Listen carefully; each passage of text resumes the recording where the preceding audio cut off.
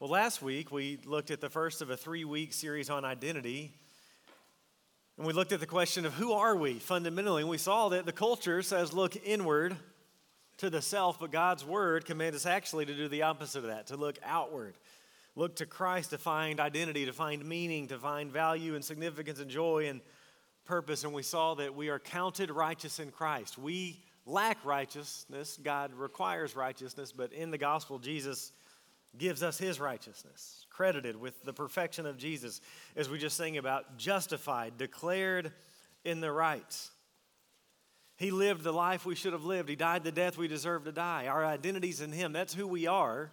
We have the standing of righteous through faith in Christ. That's the foundation, but we don't stop at foundations, right? Foundations are meant to be built upon.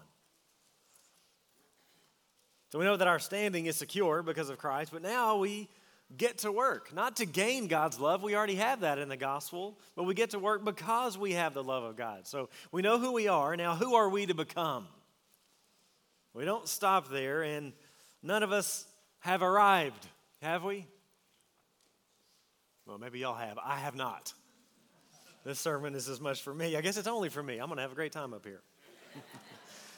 Me and the Apostle Paul. Here's what the Apostle Paul said in Philippians 3. Not that I've already obtained this or am already mature, but I press on to make it my own because Christ Jesus has made me his own. Brothers and sisters, I do not consider that I've made it my own, but one thing I do, forgetting what lies behind, straining forward to what lies ahead, I press on toward the goal for the prize of the upward call of God in Christ Jesus.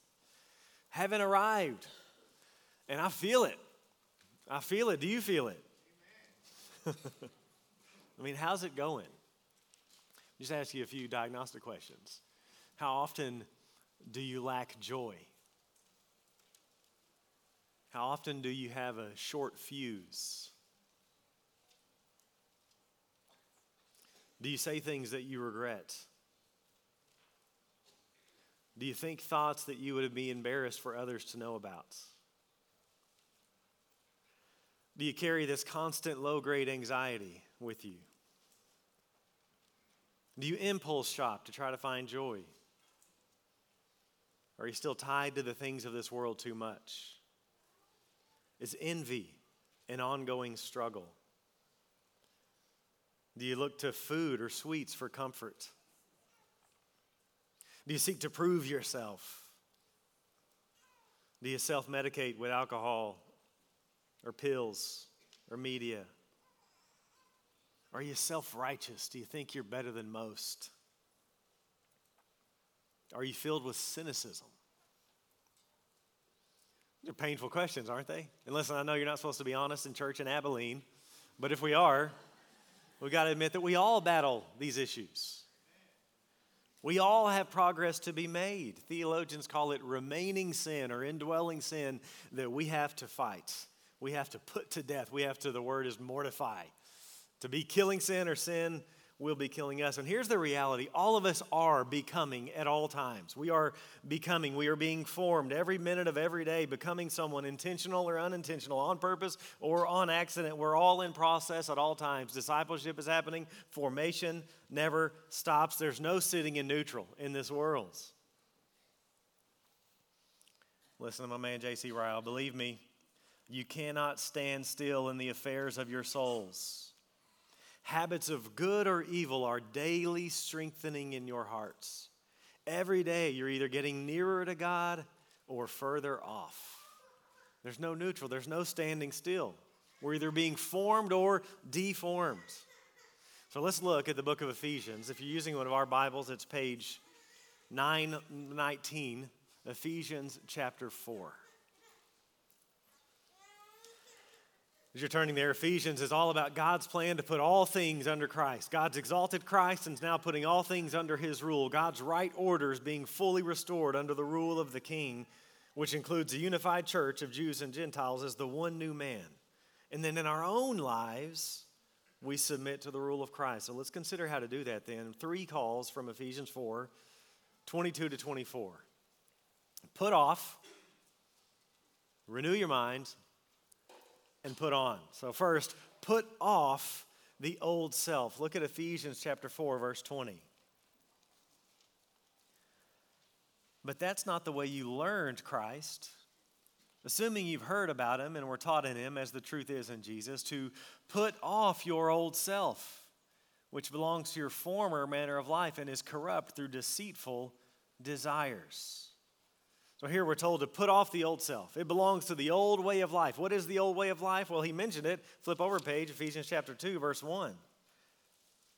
The old manner of life was quite bleak, bleaker than we probably think. Chapter 2, verse 1, you were dead in the trespasses and the sins in which you once walked, following the course of the world. We were worldly, following the prince of the power of the air. Believe it or not, outside of Christ, we follow the devil. That's what the text says right here. Followed the prince of the power of the air, the spirit that is now at work in the sons of disobedience. We were disobedient, among whom we all once lived in the passion of our flesh, carrying out the desires of the body and the mind, and were by nature children of wrath like the rest of mankind. That's the old self with the former way of life. He mentioned it in chapter 4, verse 17. Now this I say and testify in the Lord, that you must no longer walk as the Gentiles do, which is really interesting, by the way, because this is written to Ephesus. This is written to a bunch of Gentiles, but now you, church, are no longer Gentiles. We're the true Jew, Romans 2. We're the true Israel of God, Galatians 6. We're the true circumcision, Philippians chapter 3. Don't walk like Gentiles anymore, Christian Gentiles. Don't do that. The futility of their mind, verse 18, they're darkened in their understanding. They're alienated from the life of God because the ignorance that is in them due to their hardness of heart. They become callous and have given themselves up to sensuality and greed.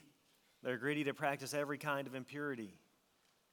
That was us. We put off the old self with its way of life. We're no longer following the course of the world. We're no longer following the devil. We're no longer following the passions of our flesh. We're no longer carrying out the desires of the body. Our minds are no longer futile, but now they're being renewed. Our understanding is no longer darkened, but enlightened, no longer ignorant. No longer having hard hearts, but now hearts of stone replaced by hearts of flesh, not callous, not given to sensuality or impurity. We put all that stuff off. That's no longer us. That was us. It is no longer. We made a definitive and noticeable break with our old way of life. Conversion to Christ brings radical change. If it's true conversion, radical from the word radix, meaning root, at the root. It's our old way of life, that old unbelieving way that he says, notice how he describes our old way. It's corrupt through deceitful desires. The desires of the body and the mind, the desire level. Here we get inward, don't we? We get at the heart level. We get at the motive level. The old self is characterized by wrong desires, wrong passions, wrong lust, wrong wants. And you see, we really got to get at this level if we're going to make any progress. We got to understand that all of our outward actions are actually driven by inward desires. We do what we do because we want what we want. For example, no, this would never happen in your houses. Sometimes it might happen in my house. Don't judge me, okay? Maybe you yell at a kid. You raise your voice at a kid. That's the outward sin. We raised our voice. We were harsh with the child. But what was the inward desire?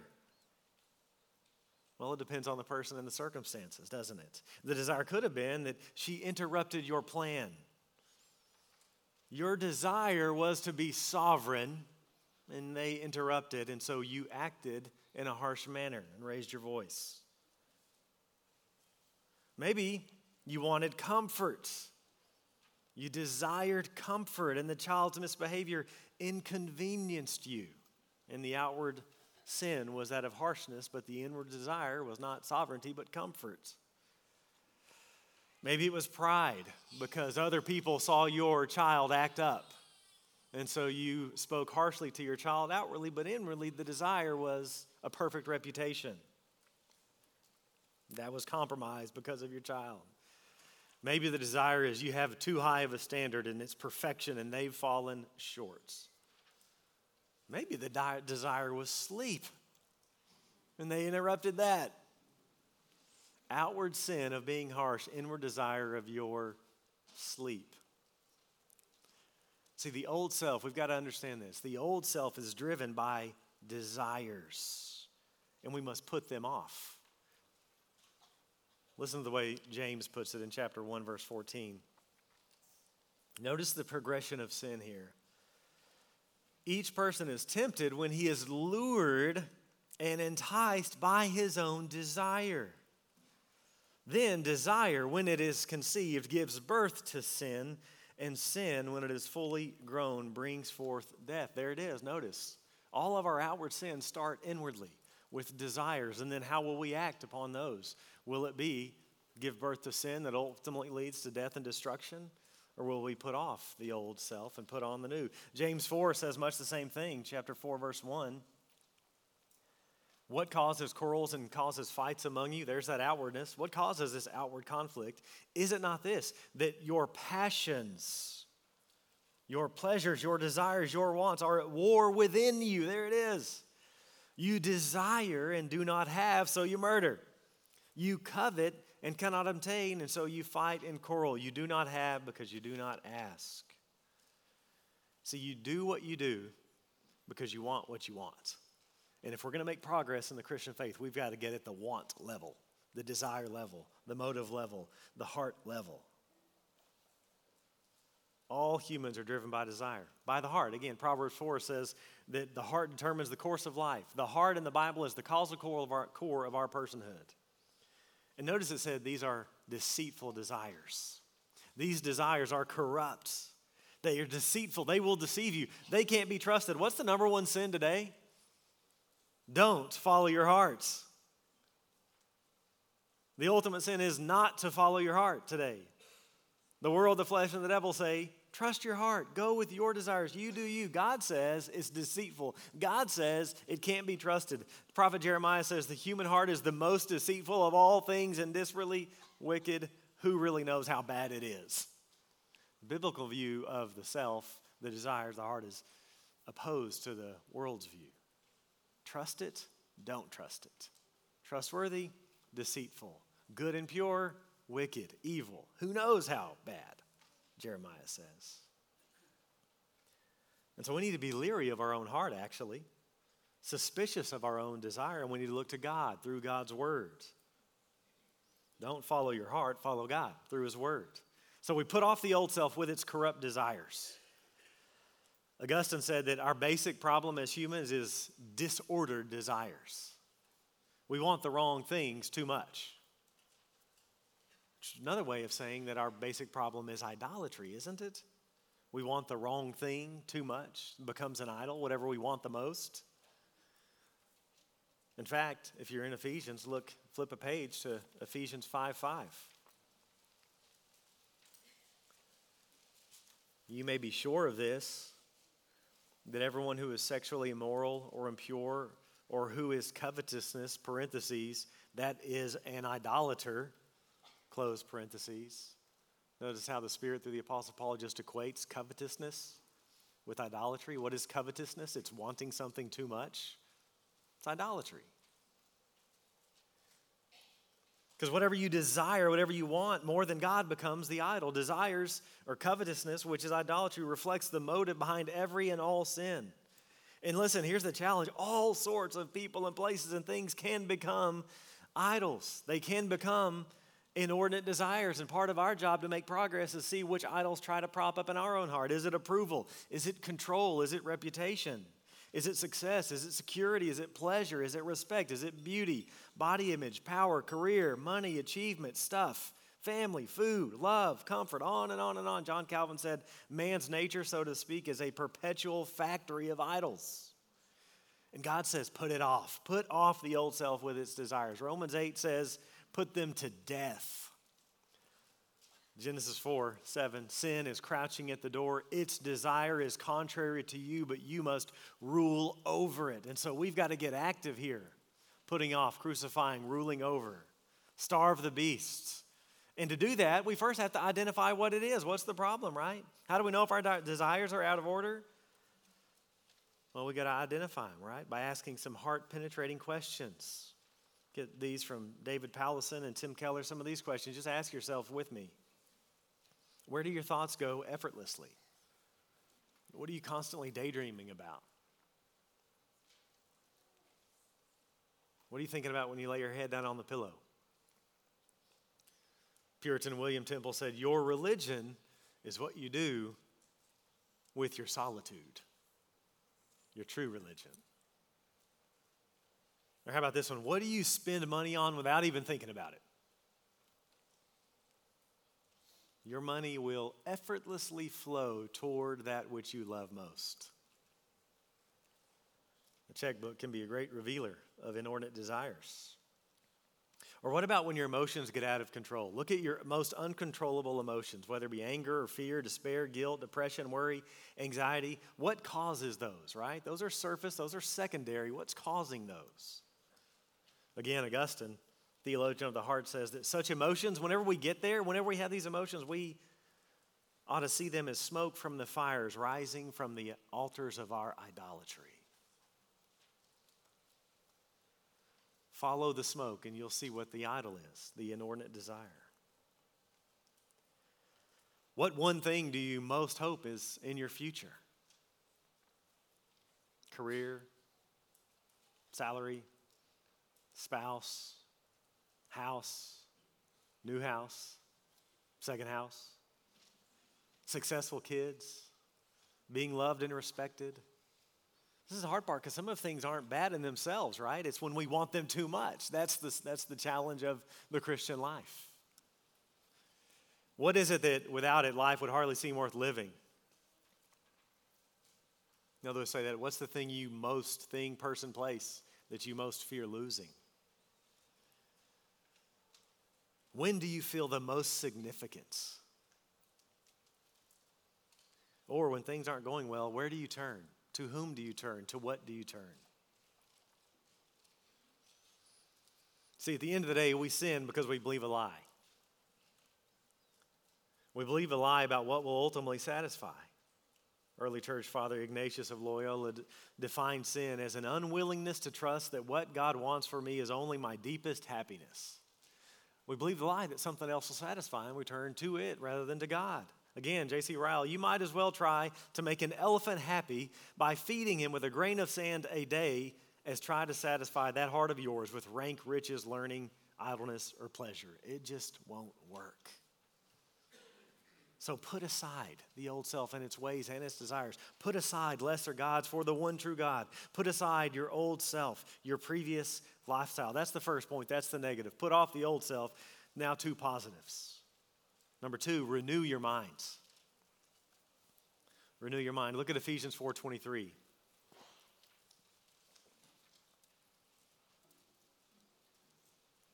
And to be renewed in the spirit of your minds. So put off the old self. Be renewed in your inner person. The growing Christian life is the one where the mind is consistently, repeatedly, and progressively renewed. We no longer walk in the futility of our minds, but now we renew our minds. Romans 12:2, do not be conformed to this world, but be transformed. How are we transformed? By the renewal of the mind. I like the way the NLT paraphrases Romans 12:2. It says, don't copy the behavior and customs of this world, but let God transform you into a new person by changing the way you think. The mind is of utmost importance in the Christian life. How are we transformed? By the renewal of the mind, by God's truth. You want to grow spiritually? You want to make progress? You want to be transformed? Then central to that endeavor must be the renewal of the mind by God's truth. Which is why we do so much of what we do at Southside Baptist Church. This is why we're so word-focused. This is why we'll spend 2.5 years in the book of Matthew going verse by verse. This is why we host the Abilene Theology Conference. This is why we catechize. This is why we push catechism at home and family worship at home. This is why we give out books. We want you to grow. We want you to be transformed. And the way to do that is to renew your mind by God's truth. It won't happen any other way. And here's what we have to know when it comes to our thinking, there's no neutrality. Every square inch, every split second is claimed by God, counterclaimed by Satan. The world, the devil, they want to shape your mind. They want to shape your thinking. He's the father of lies. His native language is lying. How is he going to lie to you? Well, he's going to get into your head. So we got to be vigilant about what we let into the mind. And listen, today more than ever, we have today more information coming at us than ever before. There are billions of dollars in advertising coming at you on a daily basis with the main goal of keeping and drawing your attention. Some studies say that we see now up to 4,000 advertisements a day. If that's half true, 2,000 and everyone wanting something from you, wanting to form you, wanting to sell you a vision of the good life. And so we need to renew our mind, and we got to realize what we allow in our mind shapes our souls, for good or for ill. What we give our attention to will shape us and shape who we become, for good or for ill. Your grandma was right, garbage in, garbage out. Somebody just asked some questions here. What are your entertainment choices? What is it that you watch? Speaking of adults, would it be okay for your 10 or 12-year-old to join you and watch whatever it is you watch for entertainment? Here's a good one, especially in today's culture. Do you watch things on a screen that you wouldn't dare watch in person? I think there are things, many of you, probably most, probably every one of you wouldn't dare go into your neighbor's bedroom and observe activity. What makes it different when you're behind a screen? I've got a challenge for you. Next show you watch, maybe y'all got a show. This is my show, this is what we watch. It can really be almost anyone. Take out a notebook next time you watch your show and just jot down every word, every reference, every innuendo that you think Jesus Christ would object to if he were sitting right beside you watching the same thing. And ask yourself, should we be watching this? Say, Blake, you sure sound like a fundamentalist Baptist preacher. That's all right. I'm all right with that. I got verses. In fact, look at chapter 5 of Ephesians. Look at verse 3. What's to be the posture of the people of God towards such things? But sexual immorality and all impurity or covetousness must not even be named among you, as is proper among saints. Let there be no filthiness, nor foolish talk, nor crude joking, which are out of place, but instead let there be thanksgiving. Here's what we got to know. We're being shaped. It's not neutral. We're being shaped. We're being formed. We're being numbed maybe by our mental intake. And so how can we renew our minds? A couple ways. Number one, limit screen input. Number two, expand word input. We've just got to be talking about screens more than ever today because it is the main competitor to your discipleship today. So limit screen time. This, in our day and age, just has to be a constant battle. If we're not in a constant battle, we're probably not being faithful. Studies show that the average American looks at their phone 2,617 times a day. 2,617 times a day. And your phone is forming you. Imagine if you looked at Scripture just 5 times a day. Screens are discipling us. The average American adult watches TV or videos about 5 or 6 hours a day.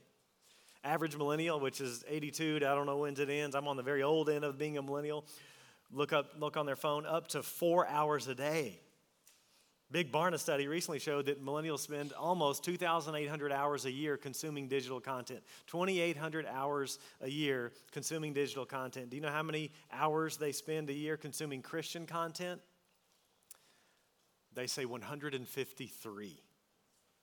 Who's going to win that battle of discipleship? 2,800 versus 153. So living in today's world, we got to be aware, awake, alert. We need to curate our inputs, in other words. We want our mind renewed. So we need to have dominion over our phones rather than letting them have dominion over us. So consider just a few options here. I've got no chapter and verse on this one. I'm just throwing out some suggestions for you. If you're like, you know what, I'm good, man. I'm mature, my mind is renewed, then disregard this. But if you're like, I need to grow, then maybe you should try something like some of these digital rules of life. Consider taking social media off your phone. I didn't say get rid of social media altogether. I said consider taking it off your phone. That sounds crazy. Maybe just try it for 30 days. Just take it off your phone. Try this. Turn off all notifications. Phones now have all kinds of really good D&D settings, but try turning them all off. Every one of them. Try turning off all notifications. Try for 30 days. See how it goes. You know what that'll do? That'll put you in control of your phone. instead of it controlling you. Ding, ding, dropping that dopamine. Ding, ding. No, now you're in control and you will check it when you want to check it. Always look at Scripture before screens. Every day. Scripture before screens. 75% of Americans sleep with their phones. 90% of Americans check their phones immediately upon waking up. And neuroscientists say that the last thing we do and the first thing we do has the greatest neurological impact on the plasticity of our brain. So limit screen time. Put off. And then expand word time. Put on. So when it comes to your downtime, replace screen with Scripture. There's an app, I think it's free, it's called Fighter Verses. You can actually put verses so it's on your home screen. Pick it up and look at the Bible instead of your aunt's cats. In an article entitled, "You Now Have a Shorter Attention Span Than a Goldfish," which, by the way, it's 9 seconds. Goldfish have 9-second attention spans. Humans now have 8 seconds. Congratulations, America. That's the title of the article. The author says, they actually points to a big survey Microsoft did and said that 77% of young adults reach for their phone first when nothing else occupying their attention. They reach for their phone. What if you reach for Scripture instead? Meditate, memorize. Engage the ordinary means of grace to renew your mind. Read your Bible and pray and come to church. Sounds basic, but I wonder how many of you do commit to that. Do you read your Bible every day? If not, today's a great day to start. Tomorrow's the devil's day. Start today. Get a plan. Start working it. You get behind, skip ahead. Doesn't matter. Engage the Word. Again, J.C. Ryle, settle it down in your mind as an established rule that whether you feel it at the moment or not, you are inhaling spiritual health by reading the Bible and insensibly becoming more strong. No one will gain spiritual maturation without regular engagement with the Word of God. It's one of the main means He's given us. So renew your minds. Read good books. Listen to good podcasts. The average American reads between 200 and 400 words a minute, decent range. That means you could read around 200 books in 417 hours. The average American could read 200 books in 417 hours. You know how many hours the average American spends on social media a year? Double that, almost. 705 hours a year. Television, 2,700 hours. So the average American could read 350 books a year if they spent time reading rather than scrolling and screens. Renew your minds. Renew your mind by prioritizing church. Sunday morning, Sunday nights when we have them, Wednesday nights. Look at Ephesians 4:20. I love the way he describes what happened here. Here at local church in Ephesus, Ephesians 4:20, that's not the way you learned Christ. Maybe your translation says learned about Christ. The word about's not in there. It's the way you learned Christ. Well, when did the Ephesians learn Christ? He never came to Ephesus, but they learned Christ. How? Through the preaching and teaching of the word. In fact, flip back over to chapter 2. He mentions the same reality. Look at chapter 2:17.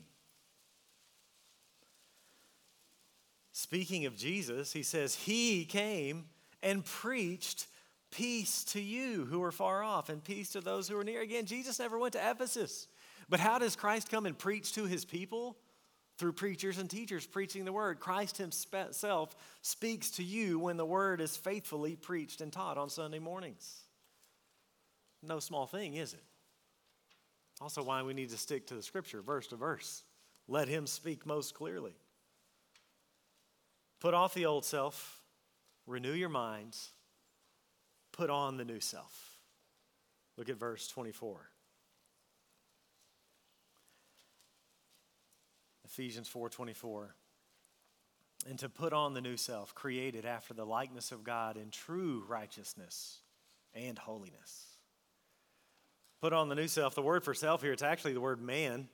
Put off the old man, put on the new man. The old man is Adam. The new man is the last Adam. It's Jesus. Paul actually used this exact same phrase, new man, in chapter 2. Flip over to chapter 2, verse 15. Speaking of the church. Actually, start at verse 14. He himself is our peace, who's made us both one and has broken down in his flesh the dividing wall of hostility by abolishing the law of commandments expressed in ordinances, that he might create in himself, here it is, one new man in place of the two. So Jesus is the new man who creates the new man, and then he gives pastors to his new humanity to teach the saints the word and to teach them to do the work of the word, that they might grow up to mature manhood. Look at chapter 4, verse 12. Jesus gave pastors, verse 12, to equip the saints for the work of ministry, for building up the body of Christ until we all attain to the unity of the faith and of the knowledge of the Son of God, to mature manhood. And how do we get to mature manhood? By hearing the word and speaking the word to one another and putting off the old man and renewing the mind and putting on the new man. And we do it again and again and again. We put on the new self, created, he says, after the likeness of God. You know, the first time we hear that, likeness of God, it's actually the very first page of the Bible. Genesis 1:26. Then God said, let us make man in our image after our likeness. Let them have dominion over the fish of the sea and over the birds of the heavens and over the livestock and over all the earth and over every creeping thing that creeps on the earth. So Jesus is the new man, the true image of God. And we're to put on him, put on the new man. And then the image of God in us is being renewed. That's what we're talking about here. Becoming more and more truly and fully human.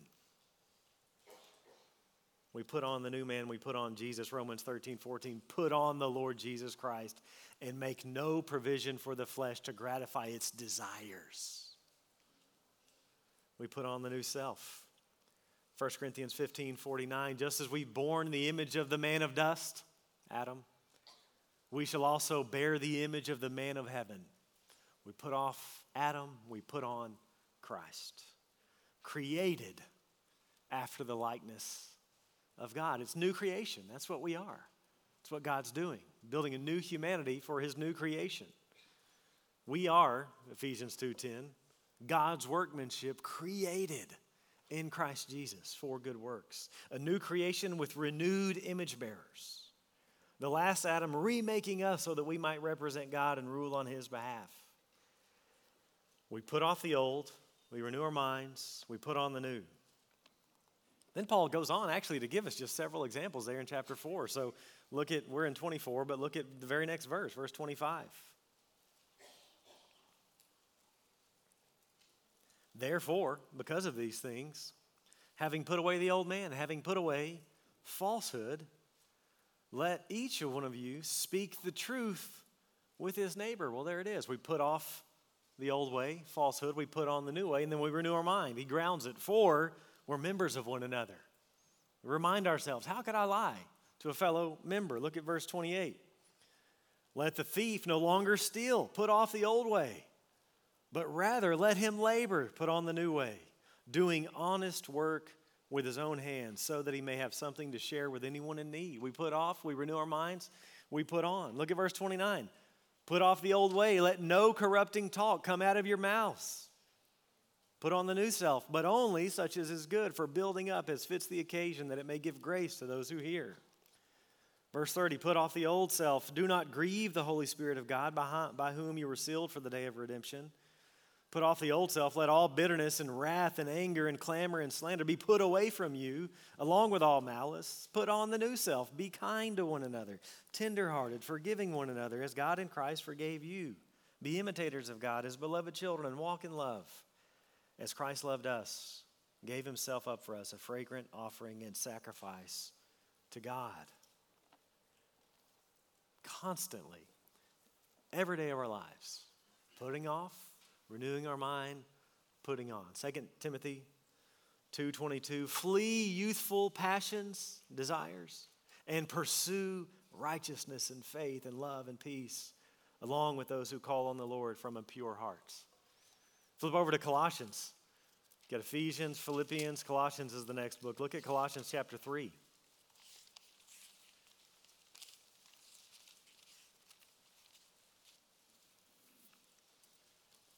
Pick up in verse 5.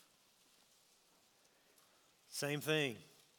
Put to death. Instead of put off, it's put to death, therefore, what is earthly in you. And then he lists several old ways: sexual immorality, impurity, passion, there it is, desire, evil desire, and covetousness, which is idolatry.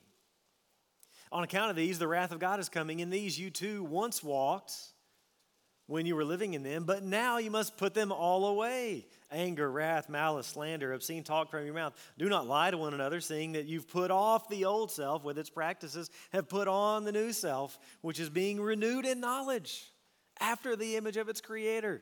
Here in the church, there's not Greek and Jew, circumcised, uncircumcised, barbarian, Scythian, slave, free, but Christ is all and in all. Put off, renew the mind, put on. Flip over to Galatians, comes before Ephesians, chapter 6, verse 7.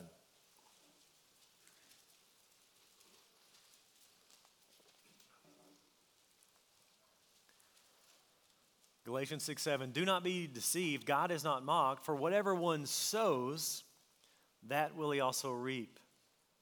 For the one who sows to his own flesh will from the flesh reap corruption, but the one who sows to the Spirit will from the Spirit reap eternal life. Church, every day, indeed every moment, you have a choice. Sow to the Spirit, sow to the flesh. Put off the old self, renew the mind, put on the new. And so just ask yourself, are your habits, are your practices sowing to the flesh or sowing to the Spirit? We need to grasp the importance of these everyday choices, the importance of habits. Habits transform over time, and so start good habits again. Today's the day. Dostoevsky said that the second half of a person's life is made up of the habits they acquired during the first half. And it's never too late to start good habits, right? Sow a thought, reap an action. Sow a habit, reap a character. Sow a character, reap a destiny. See, our character is nothing more than the composite of our habits. And so again, how are you doing? Really, none of us should be happy with the state of our sanctification, if we're being honest. And if we are, we probably need sanctification more than we realize. But we should be able to see progress over the long haul. You should be able to look over 3 years ago. Yeah, I'm growing. I see progress. I'm making progress in this journey. I'm growing more mature.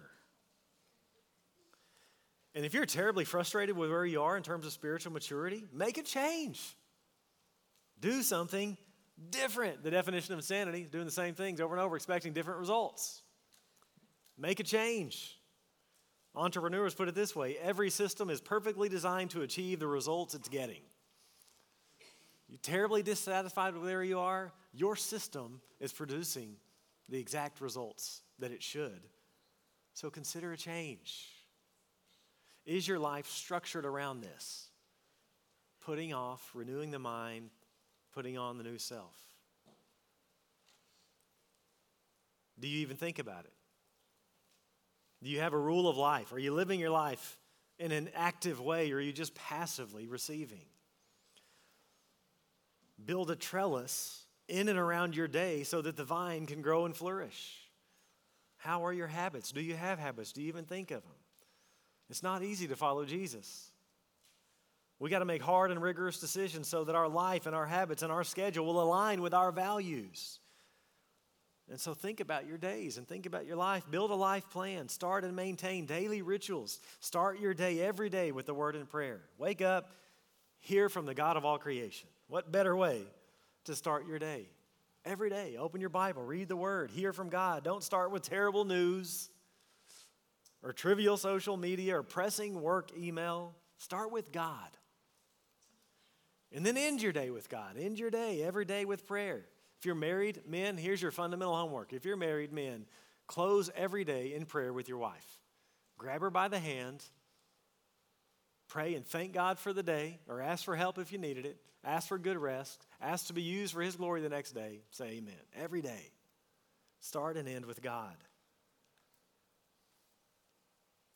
It'll shape the whole day. Neuroscientist Dr. Donald Hebb came up with Hebb's law, and it says cells that fire together wire together. So here we have it in the Bible, but now we're learning more and more, and we have brain science to confirm what God has said all along. What it means for us is that every time we think or do something, it becomes easier to do it the next time and harder not to do it the next time. Sow to the flesh, reap corruption. Sow to the Spirit, reap life. We become our habits. Our daily, seemingly inconsequential choices ultimately and eventually shape our character. It's how we will or will not make progress. It's how we will be formed or deformed. Choices form character. Our moments are our days, and our days are our lives. Most of it's the small stuff. Will we sow to the flesh or sow to the Spirit? Here's how C.S. Lewis put it. Every time you make a choice, you're turning the central part of you, the part of you that chooses, into something a little different from what it was before. And taking your life as a whole with all your innumerable choices all your life long, you are slowly turning this central thing either into a heavenly creature or into a hellish creature. Each of us at each moment is progressing to the one state or the other. So church, let's resolve together to put off the old self, to build practices that will renew the mind, and to put up walls on things that will distort Christian truth, and to put on the new self. Who are we? Our fundamental identity is Christ. Who are you to become? More like Christ. Conform to the image of Jesus. How? By putting off the old self, renewing our mind, putting on the new self. Wash, rinse, repeat. Again and again and again and again. For our joy and for His glory. Let's pray.